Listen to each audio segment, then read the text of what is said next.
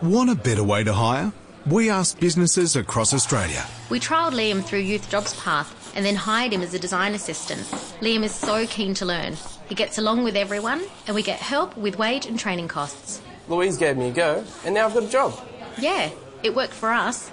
To find motivated young staff and get up to $10,000 in assistance, search Youth Jobs Path. Authorised by the Australian Government, Canberra, spoken by Jay Green, Elle Nobes and Elle Nicolau.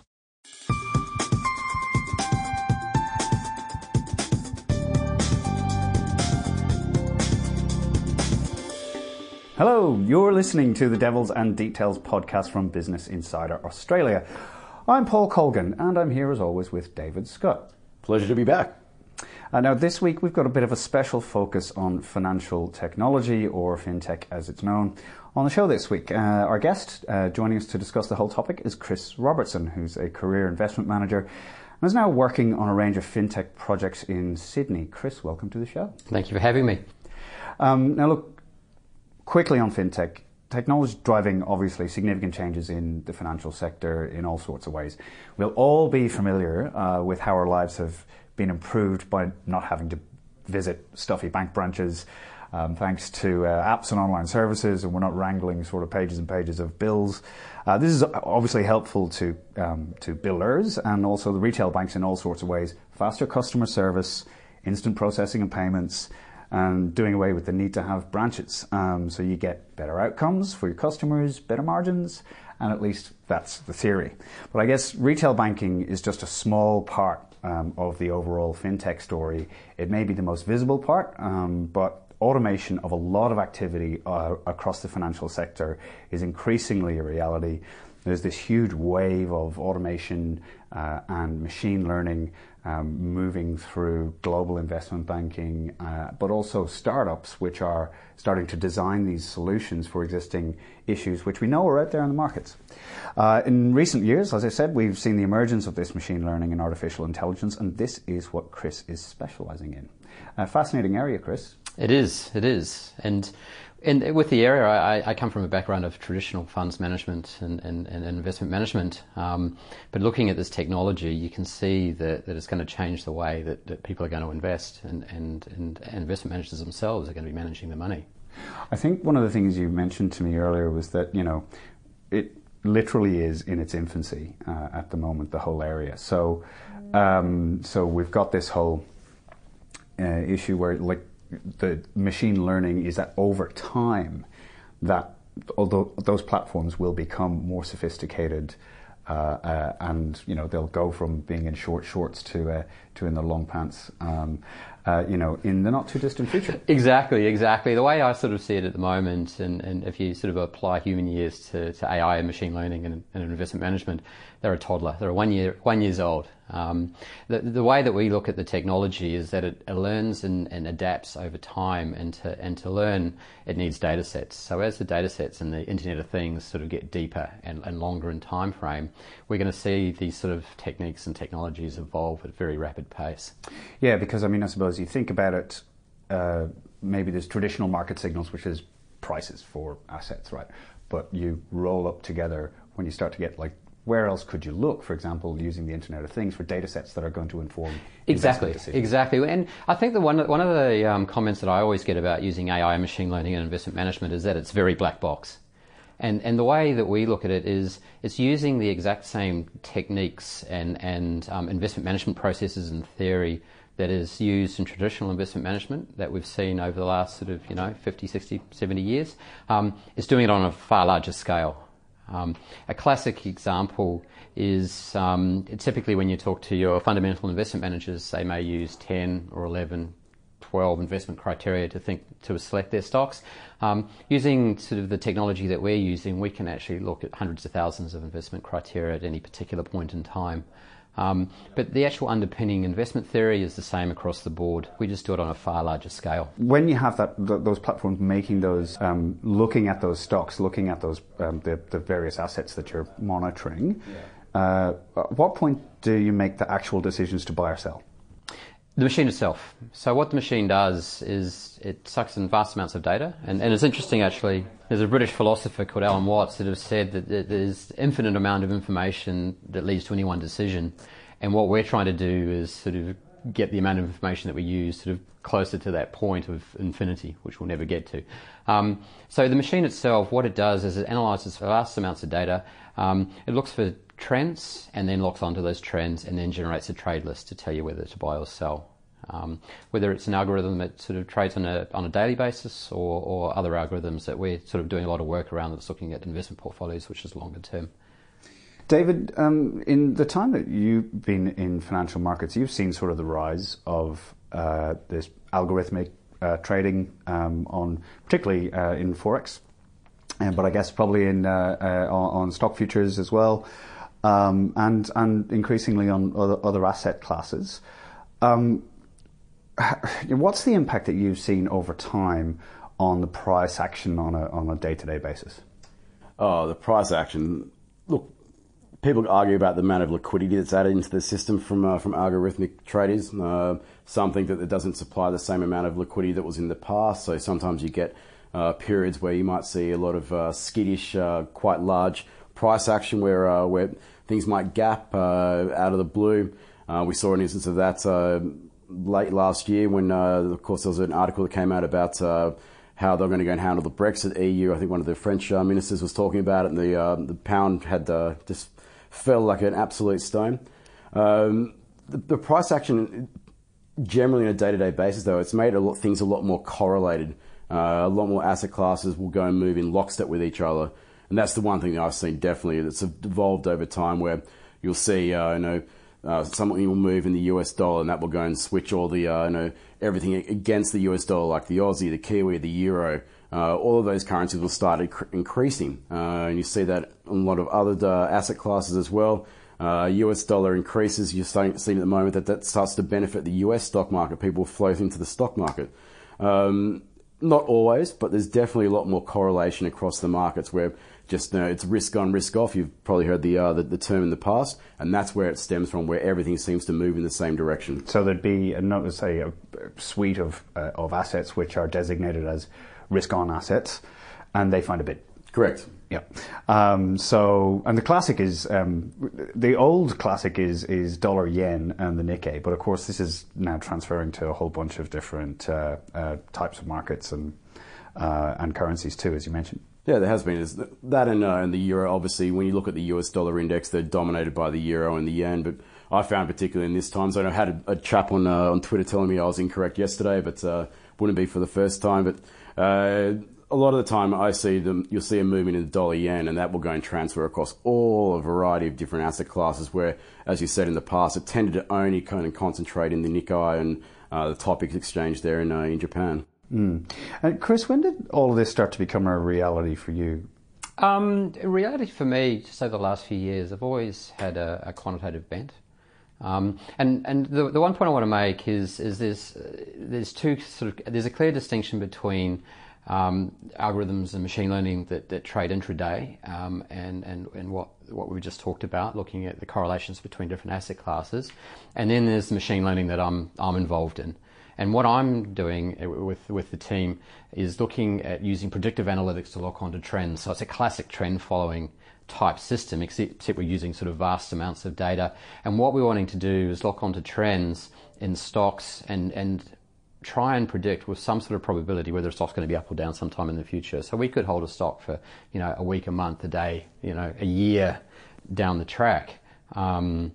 And sort of once we've locked on to that, then the machine will continually sort of test the hypothesis around that stock to see whether it holds down the track. Yeah, and that's the key difference, because what you see with a lot of algorithmic trading platforms at the moment is that you've got very intelligent people, often with a mathematics background, who will go and they'll backtest what's happened in the past, but that's static in the way that the nature of that, how that algo will then go and operate in those markets. And of course, things can change over time, which means you have to continually go and evolve that. And I think that's where Chris is talking. Yeah, and the technology that we're using, we talk about it as an organism that sort of develops and adapts and learns as the data sets grow, the market environment changes, it actually adapts to the new market environment. And we saw it during the GFC, that leading into the GFC, it adapted. It was running on one particular regime, and then we saw markets get turned on their head.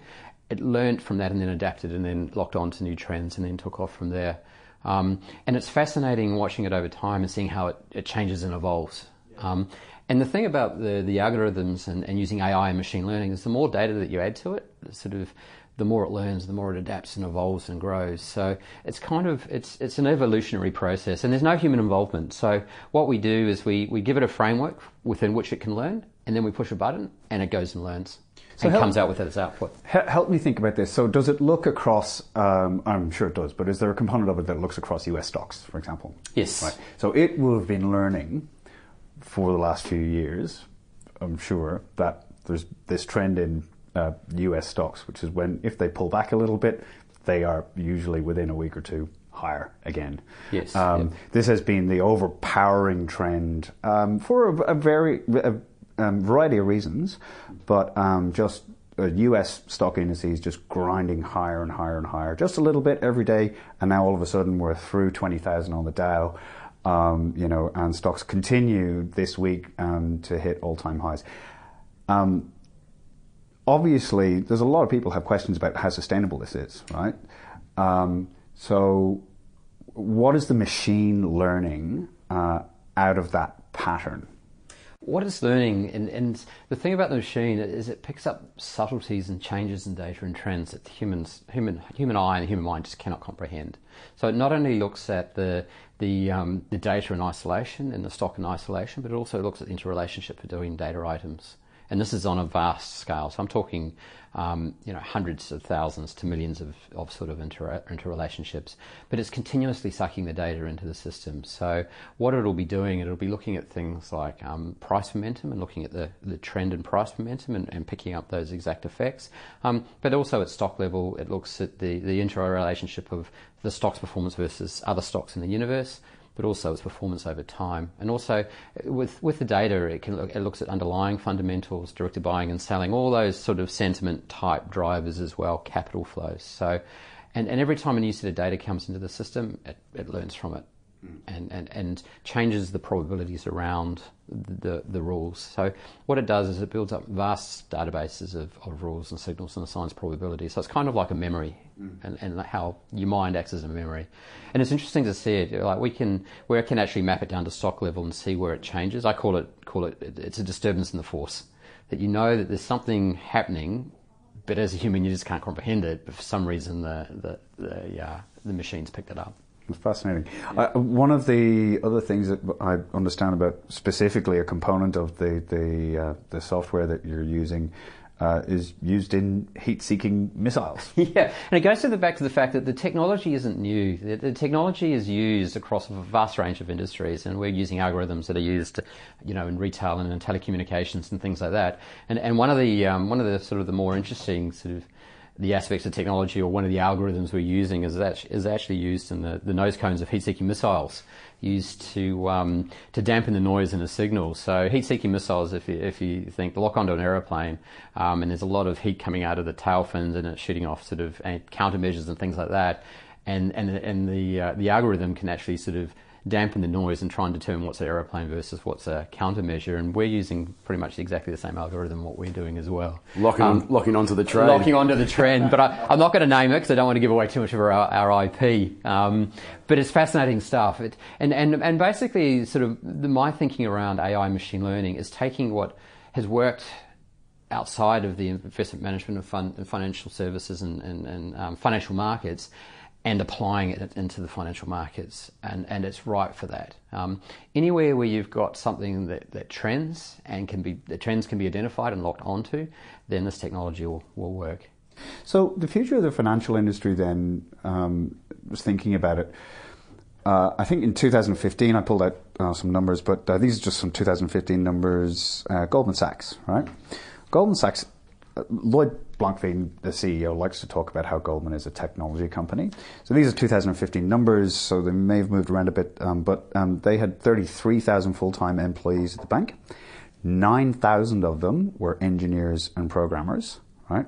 And you compare that to Facebook at the time had 9,200 workers on December 31st, 2014. And, of course, not all of those people, I mean, sure, Facebook is a tech company, but not all of those people work in tech. They're in sales, they're in marketing, they're in product strategy, they're in, various management roles, all that kind of stuff. So, effectively, it's about Goldman, having more technologists than Facebook. And then you compare it to a company like Twitter, which everybody talks about as being, a revolutionary technology company, and they had a few thousand employees in total. And then when you look at LinkedIn, they had around that time something like 6,000, and half of those were not technologists. So, for me, that raises a question about, well, what is the future shape of the financial industry? Because there's a lot of people out there who are either in current roles at the moment, and thinking about, okay, where do I go next? How do I shape the future of my career? Or people who are thinking about getting a career in finance. How do you think about what the skills matrix is going to be in a successful financial services company over the coming decade? I think it's data scientists and database managers, coders, programmers, developers. With the sort of the growth of data and the Internet of Things and the ability to manipulate data and actually draw out identifiable signals, it's those skill sets that are going to be in demand. And we're going to see the financial services industry compete with the Twitters and the Facebook of the world, plus all these other firms that are wanting the data scientists to look at the data they've got. And a classic example is retailers. They're collecting vast amounts of data about the behaviour of their underlying consumers. And I see financial services firms in the future are using more and more of this skill set. For example, the types of skill sets that we're talking to are astrophysicists and cryptographers and PhD in telecommunications and things like that. And I've actually said to some of the firms that I'm working with that there's only room for sort of one funds management ego, and that's mine. And all we want to focus our attentions on sort of getting the best data scientists and best coders and best database administrators that Australia can produce, and use them in what we're doing. And the demand's going to go up significantly. Have you found it difficult to find the right depth of, how do you find the talent pool? The talent pool in Australia is fantastic. Right. The universities in Australia are turning out some fantastic talent. The quality of their understanding and knowledge, their skill sets, even the programmers and the developers and coming from that side of things as well.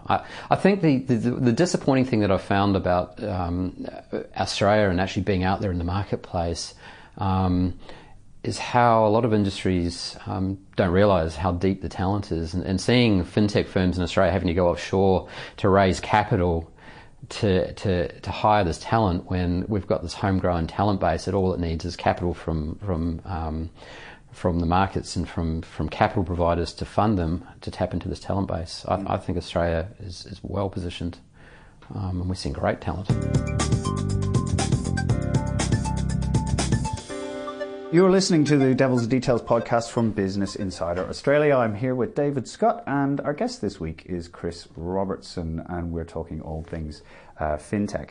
Now, maybe one of the other things that I want to look at is the regulatory side of this. So, obviously, the federal government has now put in place what they call a regulatory sandbox, yes, where financial technology companies can deploy their tools and test them against, to make sure that they're compliant on the different requirements that there are to, involved in protecting consumers, protecting investors in the markets.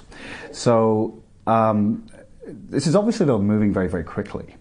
What do you think are some of the issues there in terms of making sure that all of this technology, that the regulation can keep up with the technology? It's an interesting question. And one of the things I would say about the new regulatory sandbox and also what the Australian government is putting in place for fintech, and they've got things like R&D grants and tax deductions for people that invest in fintech firms. It's a great start. And what it's doing is it's actually levelling the playing field. So you can get a bunch of guys with a computer, with a computer, and a great idea and a whole bunch of data, and they can actually build a business and test it and the sandbox enables protection for the consumer, but also enables these businesses to test their ideas at a particularly low cost. Mm-hmm. The thing is that there's a lot more that can be done. And you're right, the regulations and financial market regulations probably need to sort of move with the times, and particularly as sort of this technology develops and can transact a lot faster, because if you're transacting a lot faster with the technology, the scope for things to go wrong can happen a lot quicker as well. I think that at the same time, the technology too, I've been reading about one fascinating company called Digital Reasoning Systems, right? It's an American company, and they do work for Goldman Sachs. And what they do is that company monitors communication at a market-wide and organization-wide level. And it's not just like looking for keywords, it's looking for patterns of interactions between people, and it understands the relationships that all of those different people have to the funds under management within the organization and the trades that are being executed. And the hope is, like particularly after, we had the rate rigging scandals, which have been, not just a few banks in the UK. Particularly Libor was the famous one, but there's been all sorts of other rate rigging problems, including at some of the major Australian banks, right? But what digital reasoning is, the promise of it is that they think that they can detect when there are unusual patterns of communication between people in different financial institutions, and then how prices are getting set in the market. So, so the technology, while it might challenge the regulation in some ways, regulators themselves might have some pretty significant tools for... Oh, exactly. Yeah. And the one common denominator, when you're talking about the LIBOR scandals and BBSW here as well, the common denominator is that it's people, physical human beings who are doing these things. So perhaps technology will eliminate some of those human behaviours that could be seen to be unwanted. Absolutely. So in this world, what happens to stock analysts? There are guys who sit at desks looking over the numbers for a company, doing the market research, analysing the trends, looking at the way their balance sheet is constructed, all that kind of stuff. Will there be a future for them? Well, it's interesting because the stock analysts sort of upgrades and downgrades are used in many quant and AI processes as part of a signal generation, because humans herd, and the herding behaviour is something that's spotted. I think there will be a role. I do think there will be a diminished role, and the role will actually change. It'll be more sort of a bespoke role, because one of the limitations with AI and machine learning and quantitative processes is if the data isn't available, it's unable to lock on to particular signals and trends and things like that. And the role of the stock analyst will probably go back to more of the traditional role, which is working to raise capital for firms and making an assessment. So if you've got a firm that's IPOing, say on the Australian Stock Exchange, there's no data history there for them. So it's very difficult to sort of be able to assess what the correct value of that particular firm is. And financial markets were originally set up just to facilitate the transfer of capital from the investors that wanting to invest into companies, and for companies that are actually wanting it, and ensuring that the investors get a good return on their capital. So their role will probably evolve more into that sort of traditional type role. And also, when you think about it, in terms of the data, I mean, one of the key things for any, like looking at an IPO, is market sizing, right? Just take a really simple example, but market sizing. What is the size of the opportunity for this company that's going to list? Like, how big is it going to be really? How big is the customer base? What are the trends in that consumer market? So, what direction is that overall consumer market, customer market taking? Does this company's product profile meet the needs of the emerging needs or the current needs of those people? And you can do that with a whole bunch of much bigger data sets than a guy sitting in a bank can access. I mean, if you've got 3 weeks to look at a company, there's only so much you can do. Exactly. And I think the relationship with the analysts and the companies are going to get a lot tighter as well to better understand their businesses. They're very tight at the moment, but to better sort of understand their businesses and the environment that they're in and things like that. What about on the investor level? What kind of questions do you get? The big ones around the technology is very new. It's very black box. People say it's black box. I sort of counter that saying, well, not really. It's actually quite transparent. Like while we don't give away our IP, as in the algorithms that we're using, the underlying investment theory is the same as whether you're doing a sort of a fundamental or quant or what we're doing. The portfolio construction parameters like risk sizing and position sizing, everything like that, very, very transparent. We'll happily give those out. So get a lot of questions around that. Also, it's sort of, where does something like this sit within a portfolio? And a lot of the questions I get from sort of analysts is do we throw out sort of our traditional investment managers and put in something, just put it in 100% AI? I'd argue no. Each sort of component of a portfolio has a different role to play, and the way I see this is sort of just adding to that sort of portfolio construction piece and adding additional value. Yeah. Because one of the things I think from Plexus, one of the companies that I think your key machine learning piece of work is that it very clearly says that they're trying to use machine learning to seek alpha, so is that where it kind of sits in a portfolio? Like this is, this allocation is trying to chase some alpha, so maybe a little bit more high risk in terms of the risk spectrum. No, we actually the way the technology works is because it adapts so quickly to changing market environments. When you see sort of in our testing, when we see like a GFC type event where there's a very large, quick, vicious regime change within the market, it adapts very quickly. Whereas when you're sort of your traditional investment management, even in quant, it takes a little bit longer to lock onto those trends. So what the AI machine learning does is it dampens the drawdown, so it reduces the drawdowns when there's a particularly sharp, harsh market event because it can adapt so quickly. So with what we're doing, we run it on a weekly basis, and whenever it runs, the machine locks on to new trends, new regimes. So if this is a very sharp trend change, and we saw this during the GFC, that when the market started falling and things like momentum stopped working, analysts' earnings estimates lagged what was out in the market. So the market was pricing in a lot faster companies that were in trouble than what the analysts' earnings were representing. AI adapted really, really quickly because it uses a whole bunch of different sorts of data sets and looks at the interrelationships and things like that. So it'd be used in a portfolio as more as a sort of a dampener in that environment, but at the same time generating alpha on the upside.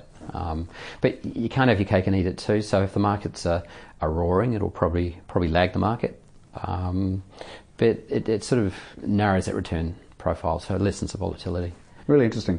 And you touched on some of this earlier before, but it's different. How can you explain how it differentiates from traditional quant models? Well, traditional quant models, the best way to describe it is when you're in investment management, whether you're fundamental or quant, you have an investment hypothesis and you look at a framework that sort of matches that. So, for example, in quant, they may say that sort of 3-month momentum or price momentum is a particularly strong signal. What they typically do is they build the portfolios that are fairly static. So they choose, say, a bunch of signals, say 10, 12 signals that work, and they'll work most of the time. Sometimes they won't work, but most of the time they will work, so therefore, over time they'll generate alpha. What we're doing is we're doing exactly that, but we're changing our model every time we run. So what it's doing is it's examining hundreds of thousands of different quant signals and picking the ones that are working at the best moment in time and using those going forward. And then, in a month's time, that may change, and then it adds new signals. So that's would be the key differentiator between quant. That quant's sort of more static in the models they use, whereas we are totally adaptive and change and evolve. And what about your risk management? Because I'm sure this would be one of the questions that any investor would have. Like, how does your risk management? Well, the risk management's around position sizing. The thing with any sort of investment process is if you get a signal or you think a stock's going to go up or down, you don't want to bet everything on it. So what we do is we scale in to our positions. So we take small positions, scaling in, and then we just scale out. We also have caps on the positioning size as well. So it's the portfolio construction process, whether you're fundamental quant or AI, is the same in that, part of the decision-making process. The only difference is we do it fully automatically. You scale into positions and you scale out. How many stocks is it looking at? At the moment, we're running it over the ASX. We're looking at the ASX 500. And any one time, we could sort of have about 180 to 200 stocks in the portfolio. So the way that the machine learning is applied is you take a lot of very small bets or positions that in isolation generate small amounts of alpha, but combined give you the result that you want. And it goes down to the fundamental law of active management, where if you've got a strong signal, you want to spread it over a large number of positions, so you're sort of spreading your risk. And of course, traditionally to manage a portfolio of that size, you would need a lot of people. Yes, yeah. So, but what you're working with, how many traders have you got on the team, kind of thing? We're only small because we're only just starting out, so we've probably got about 4 or 5 people. The thing is the machine itself generates a trade list. So in the old days, I'd be a portfolio manager.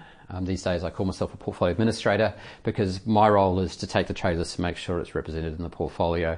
One of the questions we get is if the model generates a trade list and the market absolutely collapses, or there's a massive event and financial markets go haywire, and I sort of say I've got a big red button. I don't override what the machine's generating, but I'll say, hang on a sec, things have gone haywire, let's stop. And let's run the model again in 3 or 4 days' time to see whether it's picked up any new signals. Excellent. Fascinating. It's a completely fascinating area. Really appreciate you sharing your insights on it. We're going to talk quickly about some of the general economic news this week. Dave, another week of ho-hum Australian economic data. Oh yes, I'm thoroughly enthralled with the conversation. So yeah, onto the boring stuff now to go and end the show. There'll always be need for economists. Oh well, who knows? AI economists. That could be the next thing. Obviously, we had wage price index come out. Very disappointing again, particularly private sector, which is the by far the largest employer in the country. Yet another record low for the private sector. Yeah, 0.4 for a quarter and 1.8 year on year is pretty pathetic in the scheme of things. Just ahead of inflation. There's hope that there's going to be a pickup in wage inflation coming. People are talking about stronger economic conditions, better business confidence, etc., feeding into that. A rebound in global inflationary pressures. But looking at the levels of underemployment and underutilisation in our labour market, it's going to be a very long, drawn-out process. And we're already seeing that with the United States. They're probably a few years ahead of us in terms of their recovery. And even with unemployment to where it is there, so low, the economy's doing fairly well. They're very, very rarely seen any major pickup in wage growth. So, probably nothing to go and write home for the years ahead, unfortunately. And we also had capex, and Chris, you and I had conversation about this earlier. But mining capex down again. Well, all the capex, this was always going to be a big cliff that it was going to fall off, because so much capital has actually already been put into the system. There's all these giant mines with robotic trains and robots that go down and explore around different corners of the mine, all that kind of stuff. It's all been hugely expensive projects that have been set up. And there's a huge amount of capacity. We're seeing this now come through in the volumes that are going out of Port Hedland, where the iron ore is shipped from.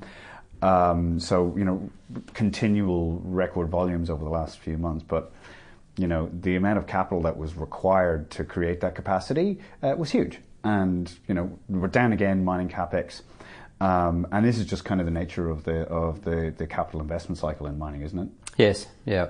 And the companies themselves, they'll sort of hold off. They'll spend the minimum on OPEX, which is just the operational capex to keep everything going. But eventually they're going to have to spend. Especially as their mine lives sort of come towards their end, they're going to have to do new exploration, look at developing new mines and all of that sort of thing. Yeah. I just think they're just being cautious now, which kind of makes sense. Yeah, it's a little bit unclear direction of, it look like we're in this current price action in commodity markets looks very cyclical. Was sort of the fire was lit by another big round of stimulus in China last year, and that's just kept pumping iron ore and coal prices, in terms of Australian exports. So if this looks cyclical, prices come down, some mines start to become not necessarily hugely profitable again.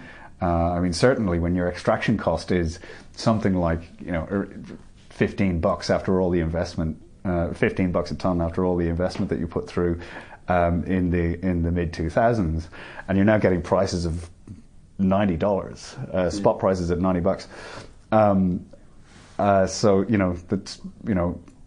That they are the good times, and we've seen that in Fortescue's results and everything this week. But if that comes off again, then your margins start to come down. So I suppose they'd be looking for something that's a bit more sustainable, kind of clearer picture on commodities before we get this. If there is going to be another upsurge in mining capex, then that's what we're sort of you'd be looking out for in terms of market conditions. Yeah, it could be in different areas as well. Great example is cobalt at the moment seems to be the hottest commodity around. It just seems to be rallying, and it's a key component in batteries. So I think there's a bit of spending going on there. Because there was the whole lithium craziness last year. Yeah. But cobalt's a more fundamental component of. Yeah, it's either. I got to go back to my my high school chemistry, but I think it's a cathode within the batteries is a cobalt, whereas the lithium is sort of the best way I've had it described to me is sort of the sprinkle on the top. So you use a little bit of lithium and a lot of cobalt to build your batteries, and as we know, the sort of demand for batteries is just exploding. Fascinating, Dave. Other sectors in the capex looking kind of okay. Yes, there are signs that services, it's defined as other industries in the CapEx survey, but to predominantly services. There's signs that it's picking up. The only problem is that it's just still not enough to go and offset the decline in mining CapEx. The first estimate for mining CapEx spend in 2017-18, I think, was down another 20%. So huge amounts, and quite simply, there's just not enough spending going on in the other industries to go and push that up and offset at this point in time. But certainly the services industry is looking like it's starting to go and spend a bit more money now, which is a good sign. And the one thing I caution about the CapEx result on the report in particular is that it only captures around about 60% of total business spending. Healthcare and education are two massive industries in this country. They're not included in this report. And also the government spending is not included as well. The second thing is that been so far out. Do you guys know what you're going to be doing in midway through next year?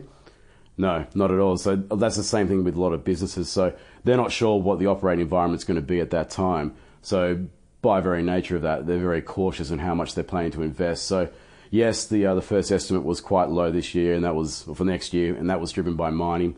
But there's still a lot of time to go and sort of digest and see how the global economy and the domestic economy unfolds. That's right, and which is what gives us the CapEx report, the ability for its underlying numbers, not just the headline figure, but those underlying estimates of forward investment to move around quite a bit. Yes, exactly. From quarter to quarter. So we have other GDP partials coming up. Yes, net exports will be a key one. So net exports detracted last quarter and was part of the reason why we saw a sharp decline. We're seeing iron ore. You mentioned Port Hedland. I think by the end of this year they'll probably be exporting about 500 million tonnes. Most of that going to China.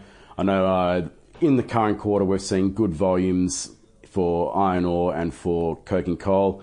There's talk that there may be it will slightly add to GDP, but that'll be a crucial cog. We already know that the consumption is going to be fairly good, even just knowing the retail sales figure that we saw a 0.9 increase in turnover for the quarter. So you put that in, it's going to be very hard for another negative print. It'll take pretty much every single GDP partial over the next few days to come out weak to go and put that into a negative territory perspective.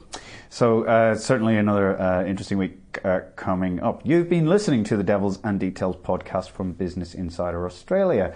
I've been here with David Scott. David, Global Markets and Economics reporter for Business Insider. Thanks again for coming on the show. Not a problem. Always a pleasure to be here, Paul. And our guest this week, Chris Robertson, who's at Plexus, and he's been here to talk us through some of the developments in machine learning and artificial intelligence in the financial industry. Fascinating chat, Chris. Really appreciate your time. Thank you. My pleasure. You can find us on iTunes, where you can rate us and leave us a review. We're on the web at businessinsider.com.au or on Twitter at BIAUS. And you can find us all individually on Twitter too. The show's been produced by Rick Salter. I'm Paul Colgan, and we'll talk to you soon.